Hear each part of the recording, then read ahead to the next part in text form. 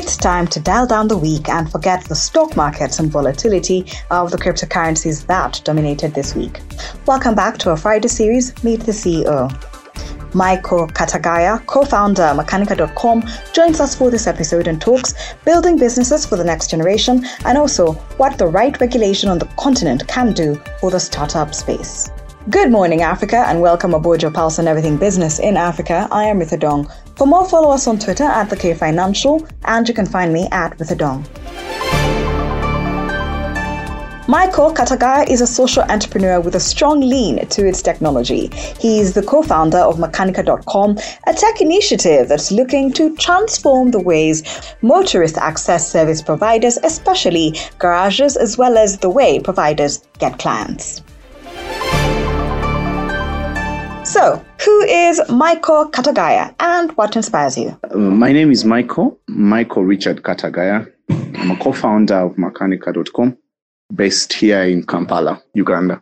I'm inspired by problems. So every time I see a problem, I think about a solution. And I have decided to take the tech side of life because I have a bit of experience in technology and also living in a country like Uganda where in every sector, you will find a problem. In every way of life, you'll find a problem. It's quite easy if you have an entrepreneurial mind to create a business. So on one side, I have the entrepreneurial mind that I have, a bit of tech experience, and then the environment within which I live that has so many problems, to work in. Talk to us about Makanika.com. When was it founded and what drove you to set it up? So in 2012, I had a very old car and it will break down quite often. And so many people who have old cars know that it is always that inconvenient time when you have gone to a party and you must leave that the car will not start. It's that inconvenient time when you've gone with your family to a church and then at the end of the service, you go to eat and then it will not start. It spoiled batteries. It ran out of water. It was really your ordinary, your usual old car. And so when you have an old car like that, what it does is it brings you closer to mechanics. So you are going to deal with so many mechanics. You're going to try to find mechanics like all the time, So because that car used to break down often, I always needed a mechanic like any other person. So it would break down, you're on the road, it breaks down. And then I had what they call a usual mechanic, like many people. So when you have a usual mechanic, so he's so used to you that anytime you need him, he will not be available. One, he will be far because he's in one particular location. You will not find him on the extreme side of town. So you will have to wait for him to come and find you there when the car needs help. When you need help with the car. And so that made me start to think, how easily can I find a mechanic? How, when I'm in this extreme side of town, what I want is my car to be repaired, not to call my usual mechanic and he tells me he's busy. So the challenge was that mechanics didn't have websites, didn't have Facebook pages. So it was quite very difficult to get them, And also trusting them, being able to walk out of my car in a trading center and I go try searching for a mechanic. One is time wasting, but also who am I going to land on? I could land on a quack mechanic.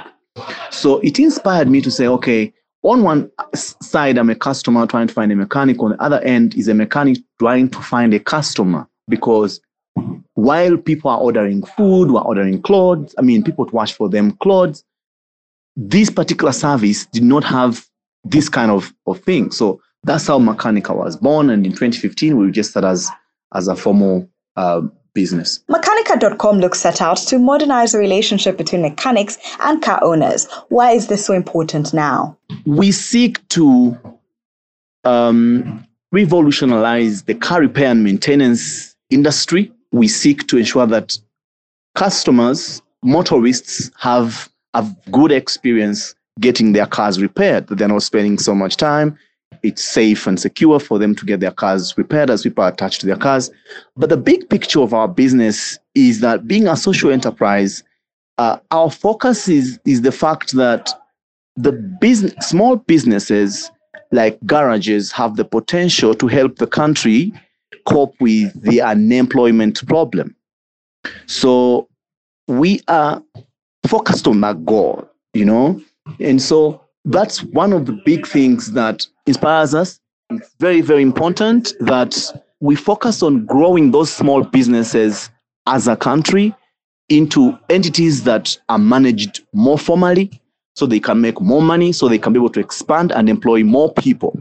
So that's really very critical right now. And the motor vehicle repair industry is really growing as the country gets more cars. The need for this service is actually growing. So we want to match the growth in the population of vehicles with the growth in the number of people, but also the quality of the people that are providing the service, as well as helping them to expand so that we are helping the country deal with the bigger problem of unemployment. You also talk about the role modernizing the sector plays in bringing down the unemployment numbers. Can you elaborate on this further? And just a bit of more context and why really this car repair and maintenance space is really critical is that in 2012, the Uganda Revenue Authority reported that about more than 5,000 vehicles were imported. And of course, the numbers have been around the range of 40,000 newly registered vehicles almost every year, still reported by the Uganda Revenue Authority. And so you find that the number of vehicles is actually growing, but there are just a handful of businesses in the space. So you're in the range of about, close to about 2,000 motor vehicle garages, about 500 washing bays or something in the range there. The numbers could actually be slightly more. But then if you go looking, and again, about 5,000 or 10,000 or 15,000, in that range of businesses, the challenge is that if you're looking for formal entities, if you want to transform a country, then the idea is that you want to look out for those small businesses and then give them the capacity to grow. And so right now we feel like it's one of those critical areas that has a big opportunity for the country. Every year we produce, we have many young people who the country continues to report higher unemployment rates. Entry in the sector is limited to things like, people looking at it as a sector for uneducated people. Also, many women and girls have been locked out of that space. People who are investing in the technology have not really invested themselves in that space of car repair and maintenance. So we occupy a very critical space. And if our business breaks through, we think we are strongly convinced that we have a very big potential to contribute to the reduction of the unemployment problem in this country by getting more people in this space, by making the garages stronger businesses that can employ more people, that can take credit, that can qualify for credit because they keep their books, they do bookkeeping, and so financial institutions can easily invest in them because there is something to show. How do you pivot customers and mechanics from old habits that have plagued this space? Obviously, again, because of the challenges that I've described in the sector, many of them are run typically informally. That also means that the way they treat their customers, they don't have great customer care. So it's a bit of a challenge trying to show them the other side. They're not used to utilizing technology. So if you give them a mobile app, they're going to struggle. Even if it's bringing them business, they're going to struggle to try and use it. Things like timekeeping. So what we have done is to really incentivize them to do right. So, and also place checks and balances, ensuring that they are accountable for their actions, not taking away their liability. If they didn't show up on time to see a customer, there's a penalty for that. If a customer had a very big complaint against them, us mediating and ensuring that they pay the price for that problem. So taking responsibility, but also us taking away business from them. That's another thing. So we'll delist, we'll remove them from the list of providers. But also quite importantly, opening their eyes to see the benefit that our work has on their livelihoods, on their businesses. So showing them why it is important to understand pricing models, the concept of pricing, and how it is critical to their business, how it will help them keep their customers, because for them, they are motivated by the income, they're motivated by the change in their livelihoods. So we know it's a very hard task, it's very, very difficult. It's a big job ahead of us, trying to formalize people that are largely informal, that have nothing to do with, your great customer care that we talk about in the formal space. But I mean, if it has a benefit to them, it has a benefit to us, it has a benefit to the country, then we will actually do it. As an entrepreneur, how do you cope with the details required to make everything work, dealing with burnout and sourcing finances in this era? Entrepreneurship in a country like Uganda is quite challenging. And not just Uganda, of course, the African continent, of course, there are struggles around doing business. In Uganda, we start so many businesses, but keeping one afloat for 5 years is a bit of a struggle. Even surviving the first birthday is very difficult. So we've seen it all as a business as well. I have seen it as an entrepreneur. One of the things that has really kept us going is that you try to focus on the bigger picture, on the bigger picture. With with the entrepreneurship, if you're looking at making it, quick, then you're likely to give up, knowing that it's a long-term thing. We are building a business for the next generation. We are building a stronger business. So it really keeps you going, building relationships and friendships within the sector where we work, So and obviously as an individual, trying to manage things like burnout, trying to take the stress away from myself, having a competent team that knows what to do, that everything is not falling and stopping on my back. So that really helps to free my hands to do what I should be doing at the strategic level, as people can help to run the business. What changes would you love to see in this industry? One of the important things that we want to see change in the startup ecosystem, entrepreneurship space in this country, but as well as Africa as a whole. There are things to do with regulation, ensuring that our countries have regulations that favor young businesses to be able to thrive. You find that it is quite easy, for example, to get a tax holiday in this country if you are a foreign investor.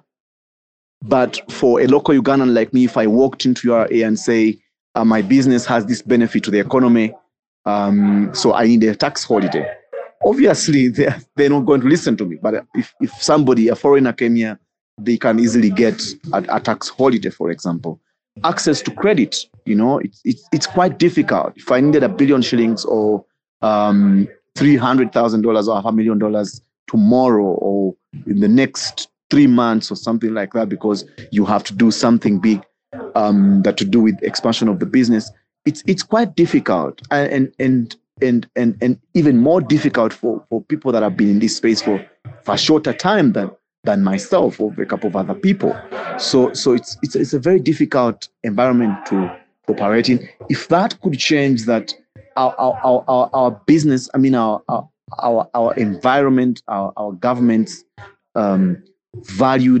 put some value on the work that we are doing in the innovation space as entrepreneurs, I think it will change a lot of things. It will change really a lot of things. Not to say they're not trying, but I think there is more that is needed.